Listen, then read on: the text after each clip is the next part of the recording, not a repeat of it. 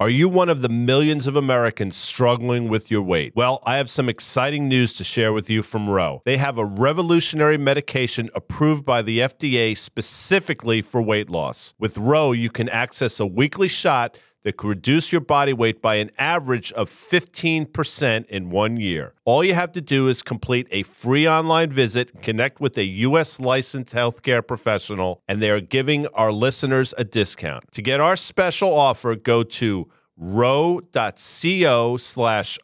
You'll pay just $99 for your first month and $145 per month thereafter. If prescribed, medication cost is separate. That's ro.co/tape.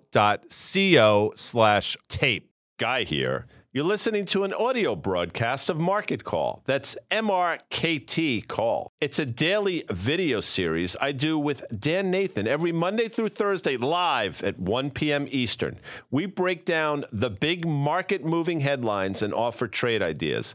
Each week, we're joined by our friends Carter Worth of Worth Charting and Liz Young, that's EY of SoFi, for their investment analysis. So check it out. And if you like it, follow at Market Call on Twitter and subscribe to Risk Reversal Media's YouTube page so you never miss an episode.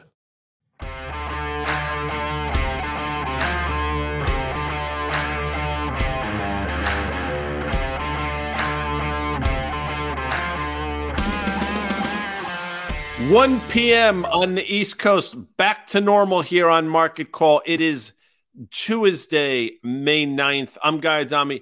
That's Dan Nathan. Today's Market Call, Dan, brought to you by CME Group, where risk meets opportunity. Of course, our data provider, FactSet Financial Data and Analytics, powered by Tomorrow. Now, last night, the Knicks were not powered by any effort. They got killed on the glass in Miami. I was expecting more. You know, I thought a lot of different outcomes, but I thought the Knicks could dominate in the paint. They didn't. A lot of second and third chances for the Heat that just absolutely killed the Knicks. Obviously, foul trouble was a bit of a concern, too. We go back to the Garden down 3-1. A lot of people think that series is over. We'll see. And in hockey, wow, Florida Panthers, who basically snuck in under the cover of darkness the last week of the season, are on the verge of going to the Eastern Conference Finals, probably against the Carolina Hurricanes, although the Devils obviously have other thoughts. Las Vegas really doing a number in Edmonton. Nobody cares, Guy. How are you, Dan? I'm doing well. I mean, you didn't even mention your Yankees. I was up in the Bronx last night because it's a lot of baseball. There was a lot of bombs. Interesting. A lot of bombs. Judge sitting that one out. But it was they went yard a handful of times, 4 times maybe, at least that I saw. I think they hit 4 home runs last night. Aaron Hicks, who got his first extra base hit of the season last week, hit I tell you what, it's a monumental home run that he hit in the second deck. You know, when his swing is on, you know, he looks like he should be unstoppable, but tell you what, he might be playing himself to a DFA for those who know. By the way, please subscribe to our YouTube channel and smash the shit out of the like button as you see below. Subscribe to Risk Reversal on YouTube and hit the bell right below. Hit the bell icon. I didn't know there was a bell icon. I'll tell you what's ringing some bells here, Dan. Yeah. The markets, you know, it's interesting stuff. You're going to have a trade in crude oil. This is through the lens of futures today. Doesn't appear to be all that much going on, but yet again, below the surface, things are happening. Yeah, you know, it goes yesterday. I think we highlighted David Rosenberg's Rosie. Yeah, no, the data that he had of the equal weight versus the market weight, and just kind of the ratio of the two, and you know, just the market weight. Pull up the S&P. Let's just look at this. And one of the things I find really interesting is that even with the market weight, okay, that we have this concentration of these top 5 or 6 names, the S&P is still not above. These are the S&P futures above that February 2nd high. And so what are you waiting for here? You've had these results that in Q1 earnings have been better expected by some of these big names, Microsoft, Apple. They both surged, right? Really, the only one that didn't trade particularly well after was Amazon. Google traded well. Netflix traded well. Mm-hmm. We continue to have some of these other names come in out of the gate. We had the banks trading well. You know, now that's kind of, they've given a bit of that back. So to me, I look at this and I say, Guy, as we head into this debt ceiling thing, we head into this period where, we have the 10-year back at this 3.5 level, the 2-year at this 4% level. We have Fed funds at 5%. If we want to look really quickly at the CME Fed Watch tool, we basically, it's already priced in that we are not going to have a rate hike in June, right? So we're at this 5 to 5.25% bound. So right now it's, a very low probability of that. And also in July. So if you think about what's priced into the market, Guy, and then we also have some of these major banks. I think Goldman joined Barclays yesterday saying we're not going to have the sort of cuts.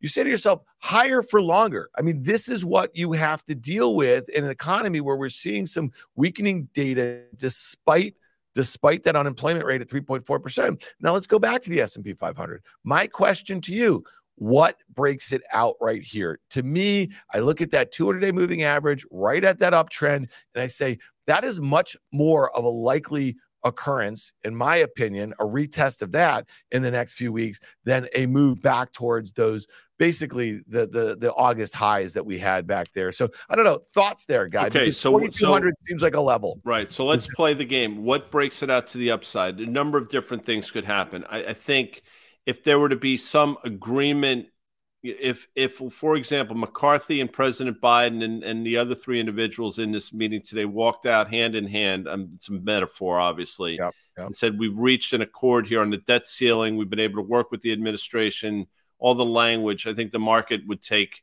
its cues from that. Obviously, that's a possibility. I don't think it's all that probable. That's number one. Number two, look, Russia, Ukraine, if something weird were to happen there where, somebody decides, what cooler heads are going to prevail, everybody go back to the respective corners, the market might take its cue from there.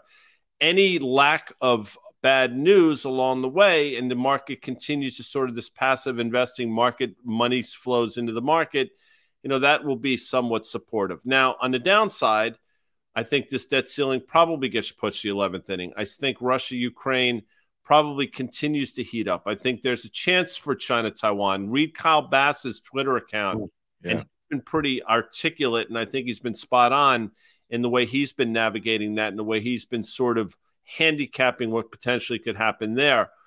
The market finally realizes that, wait a second, 5% Fed funds, the last time we saw levels of this magnitude were quite some time ago.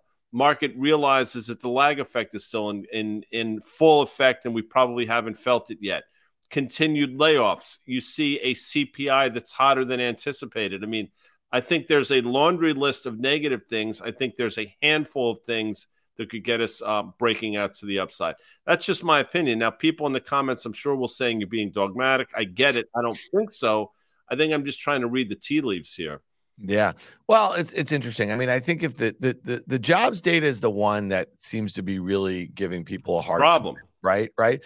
And then the flip side of that is that if you do see some of these like CPI, PPI start ticking up again, that just means higher for longer. So that's why all those kind of late year rate cut hike odds have just been kind of pushed out here. And then I think the point that you made about China is interesting, because I think we're getting a sense for some of the earnings that we've seen in the semiconductor space and some of the commentary we've seen out of people like Warren Buffett, where there seems to be some fears. And I bring up Buffett because he got into and got out of Taiwan Semiconductor kind of quickly here. And this morning, there's this company called Global Foundries, which is they basically, operate manufacturing facilities and they design, a lot of chips for some major players. I think Qualcomm, AMD, they're all 10% customers here. I mean, when you think about the guidance that they just gave and some of the concerns that folks have about what might be basically slowing demand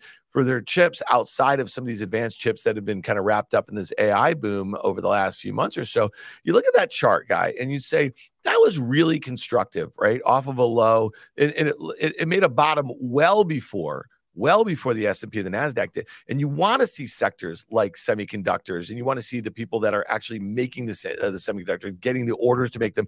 You want to see them bottom early. They're deemed to be cyclical.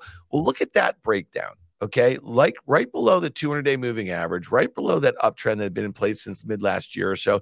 And you say, that's not good. Now, that's just one technical input, but you marry that together with what they said fundamentally. You look at the SMH, the ETF that tracks the semiconductor space, down nearly 2% today. Those are some of the inputs that I am most focused on. And then if you piece a lot of this stuff together, with a higher rate environment, that's not great for equity valuations at a time where we've seen valuations get sort of stretched. The last thing I'll just say about this SMH is that off of its lows, guy was up 60%. It did 3x of what the NASDAQ did for 20% off its lows.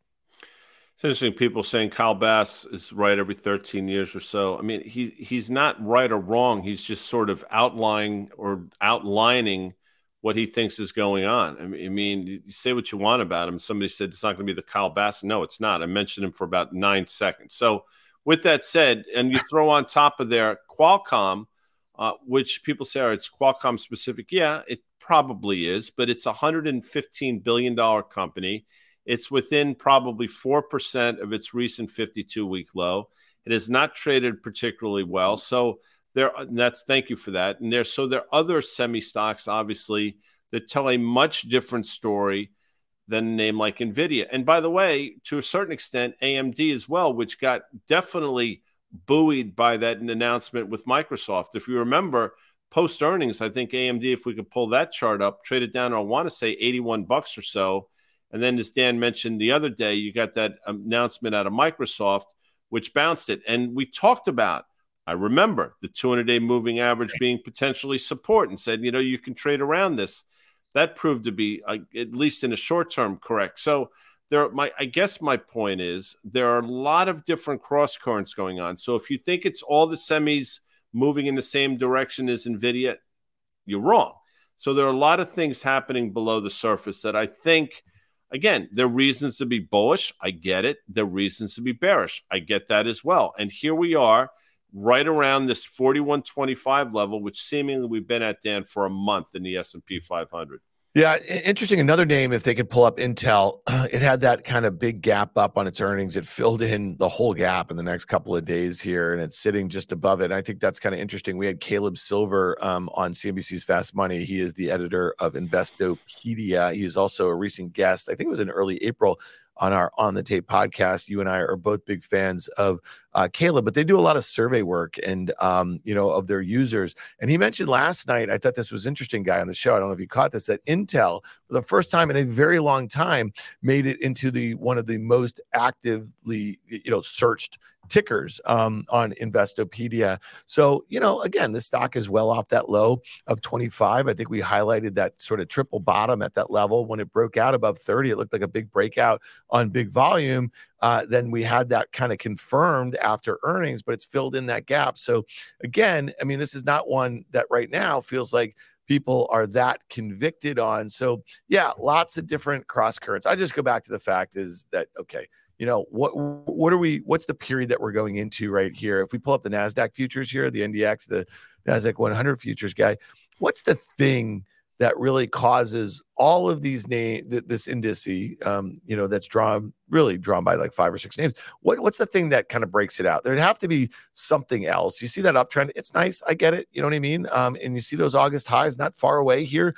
I just can't put my finger on what that thing is. So I'll play that game with you as well, because I first of all, yes, I agree with you, but there are clearly answers to that question. So over the weekend, I think Warren Buffett talked about Apple and saying that, they're very comfortable with their Apple position. It's the most valuable company that they own. And, they would, now I'm paraphrasing, but they would probably add to their position. So if you somehow see that Berkshire Hathaway added to their Apple position in a meaningful way, just in terms of what the mechanism is for stocks, that will take Apple higher. And I'm not suggesting it's going to happen, but you drag Apple up and that continues to go. If Microsoft continues with this, this AI phenomenon that seemingly captured everybody's imagination, that stock will continue. You just really need those two, and the whole thing gets dragged up.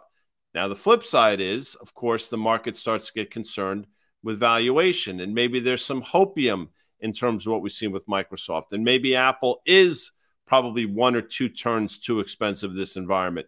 And again, go back to the last quarter. I'm not a hater, but it wasn't a great quarter by Apple standards by any stretch of the imagination. So the market comes to that realization, and maybe it starts to sort of turn. I don't know if you can pull up an Apple chart, but Carter, I thought, did a good job with this. And yes, he probably thought, like I did, earnings would be the catalyst to take it lower. It didn't happen, but it didn't. It's not like it's exploded to the upside. You're still right at these levels that it's failed at a couple of times. So you tell me, when you get to a couple standard deviations away from the 200-day moving average, regardless whether or not it's turning up, this mean reverts. And it mean reverts seemingly every, 6 months-ish or so.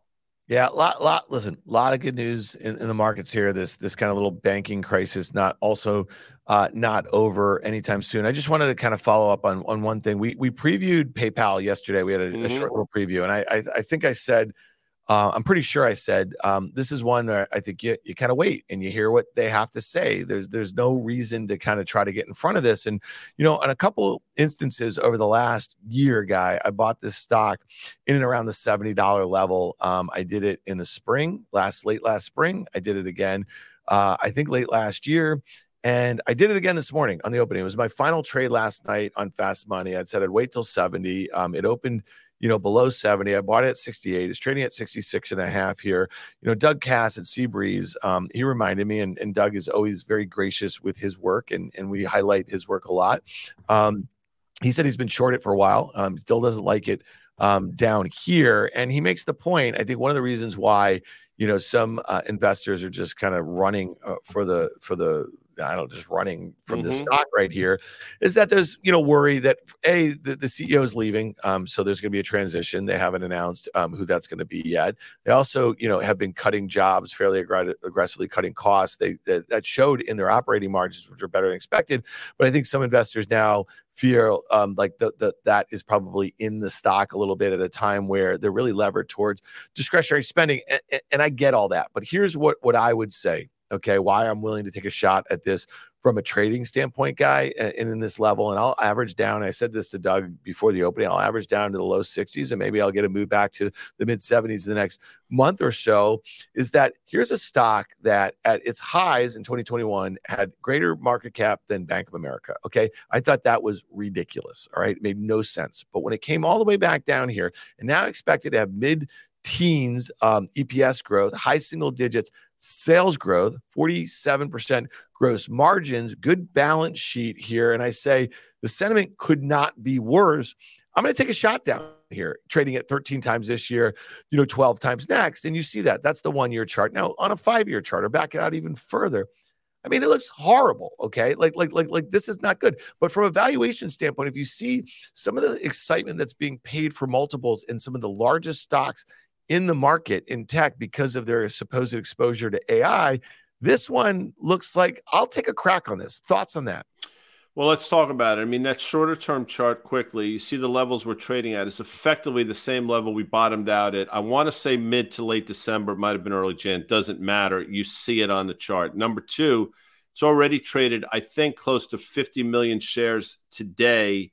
It typically trades about 11 or so million shares. So right now, in a snapshot, let's just round off. It's traded 5 times normal volume. By the end of the day, number is going to be closer to 8. That is a bit of an extreme. So I've always said when you see extreme moves on large volume, a lot of times on the upside, that portends to be a short-term top. And then here on the downside, it tends to be a short-term bottom. Doug's thesis has been spot on, and he's been right.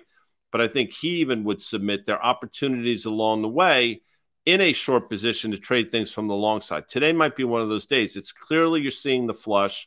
You obviously know the levels. We're talking about the volume. Here's your opportunity to trade something, understanding what the risk reward is. So it's all about the setup. And again, given the volume we're seeing and given the level we're trading at, I think the setup is actually advantageous for a long side trade. Yeah, well, there you go. Let's see. I'm going to keep a tight one on this one, but again, I mean, part of it is not being there ahead of time, right? And so I wait and I saw what they had to say, and if I was like, I don't know, listen, trading around these earnings you're getting increasingly difficult here. So I'm going to take a crack here. I'm going to keep this one on a bit of a tight leash here, Guy. Let's talk about the crude oil. This thing has been a little volatile of late. Yeah, it has. And I think that one thing I think is really important to kind of mention, though, we check our main man, John Butters over there. That's hashtag Butters, by the way. It's the senior earnings insight analyst over there at the FactSet. And he's a guest of this program. We highlight his work on Thursdays, but he's been talking about, this kind of the energy contribution to S&P earnings for a while. And he's been telling us for months and months that based on what they're tracking is it's going to start to fall off, right, as we get into the mid part of this year. And so it's interesting that the commodity is not really hanging on right here, okay? And some of the energy stocks we talked about last week, how Exxon dropped after its earnings pretty precipitously. I kind of feel like the energy trade might be done for a little bit. I almost feel like that if we start to get increasingly weak data, globally, that we might see crude make new lower lows. Thoughts on that? Because I want to detail a trade idea in the crude futures. You've been right in your assessment of the underlying commodity without question. And the trade you put on with Exxon literally top ticked it. I think Exxon got up to 121 post earnings. Don't at me if I'm off by 50 cents. Traded down to 106 the other day. It's 109 now. So it was definitely sort of a sell the news event in terms of Exxon's earnings on that Friday. So you nailed that one. OIH, which got, I think, north of 315, has been clearly under pressure. So you're starting to see sort of the sell first, ask questions later in terms of the equities, and it speaks to what Butters was saying a few weeks or so ago. So I think your assessment is right. I'm still of the belief, I don't know if we can pull a crude oil chart up through the lens of futures, that, there's a trade here in the energy space. I think if crude were to go sideways, which, by the way, it has since mid-December. Yes, it's moved to the upside, it's moved to the downside, but it's effectively been going sideways for quite some time. We're at the lower end of the range. I still think you stay long equities. I understand why people would say, you know what, if some global recession or some global slowdown is on the horizon and maybe we're in the midst of it, there's absolutely no reason to be long. I get that as well. My thesis for quite some time has been a sideways crude oil, given the environment and given how well run these companies are now, is supportive of the equities. That was true until about 2 or so weeks ago.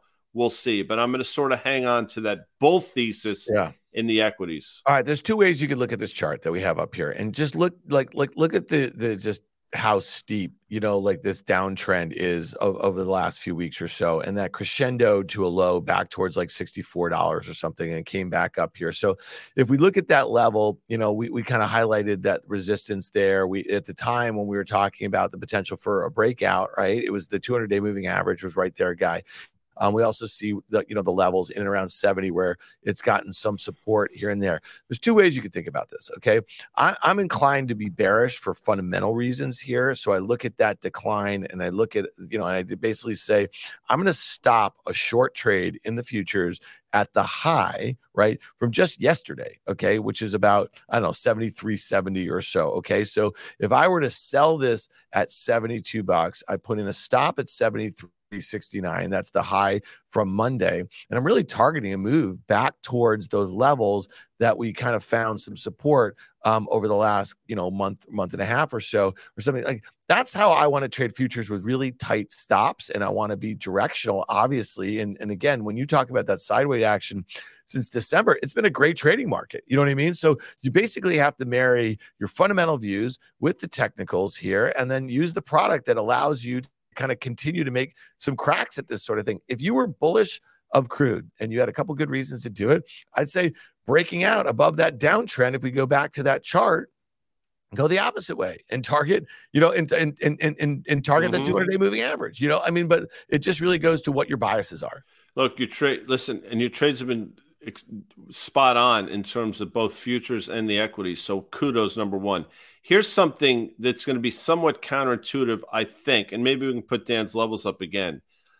If there's an impasse with this debt ceiling, it actually allows crude oil to go lower. And that might seem somewhat counterintuitive, but hear me out for a second. If they come to some accord, again, which I think will happen, but not over the next couple days, that actually frees them up to actually start to buy back the amount of all the crude it's going to take time, but from the SPR. Right now, given that there's an impasse, I don't think by law they're allowed to buy the SPR. So if that continues it allows crude to go lower. And I know that sounds perverse, but that's just the mechanics of the whole thing. So I think actually with this trade, Dan, you have to have a keen eye on what's going on with terms of the debt ceiling as well.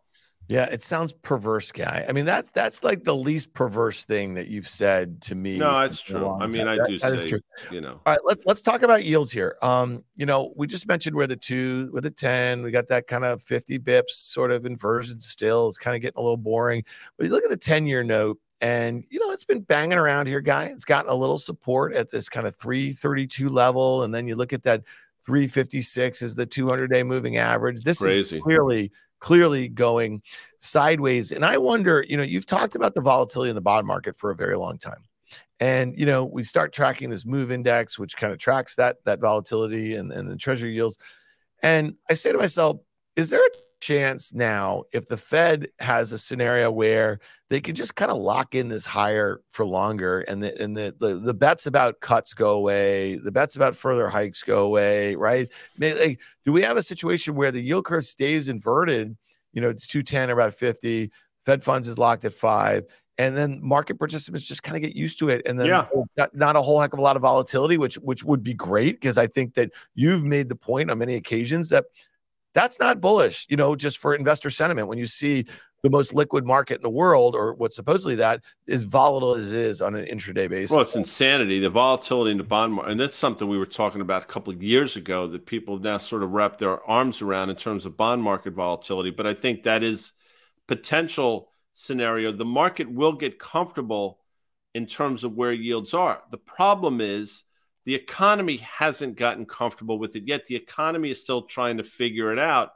And I think there are going to be growing pains associated with it. And again, I want to be clear. The lag effect, which is in full bore, I didn't think it would last this long, but we're seeing it now. But you hear and we brought up Tyson Food yesterday. I don't want to sort of hammer this too much, but go back and listen to the commentary from Tyson Foods, basically saying they're at a point now where they can no longer pass on the higher cost to their consumer, and the consumers are going downstream. And you saw what happened in that stock. So it's anecdotal, I understand. That's one of many, but you're starting to see it now. So, okay, the consumers can't now pay the associated cost. What happens? Margins get crushed. What happens to the stocks? You see it right there. So, yes, maybe market participants will figure out and be okay with it, but the economy still has to deal with it. And when you see it through the lens of different companies like this, you see the knock-on effect to the stock. Yeah. So I just don't think we're there yet. And I want to be clear. The Fed has been clear in terms of what they say. I don't really get why people think we're going to see cuts in the back half of this year. With a 3.4% unemployment rate, you tell me, I mean, why should there be cuts? Now, people will say because inflation is coming down. Well, let's see. Because now here at 5.1%, let's see how fast it comes down. From 9.1 to 5 made sense over the course of 10 months. And I think we spoke about it last June when we top ticked.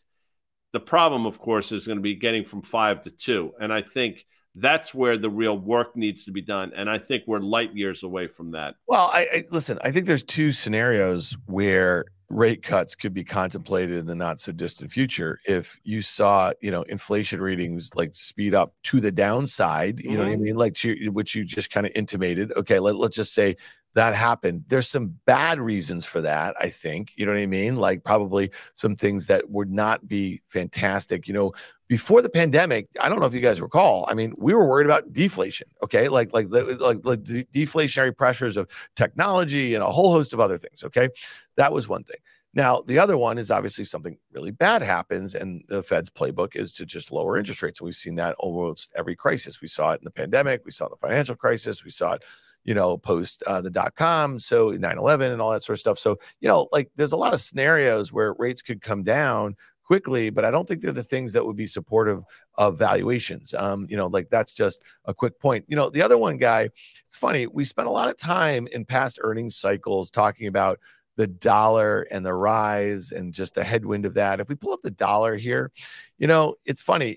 We did a trade idea on this in the futures, buying this support here a couple of weeks ago. And, it's kind of stuck here, you could say, okay, well, maybe the longer time it spends, kind of building that base, that's good support. And maybe you'll have a move back towards those recent highs from March. It's near that 200-day moving average. And that was the kind of the trade that I was setting up. Are you of the camp, though, Guy, that even with rates higher for longer, is there scenarios where the dollar could break and find its way below that kind of $100 level in the Yes, absolutely. And the way it again, if this debt ceiling continues to sort of carry on, I think people will start to get concerned about the dollar. So you might see pressure there. Janet Yellen, I was actually surprised with the rhetoric out of Janet Yellen, or whatever word you want to use. I mean, she was pretty pointed in her assessment as to what would happen to the dollar. So the longer this carries on, I think the more pressure the dollar will be under.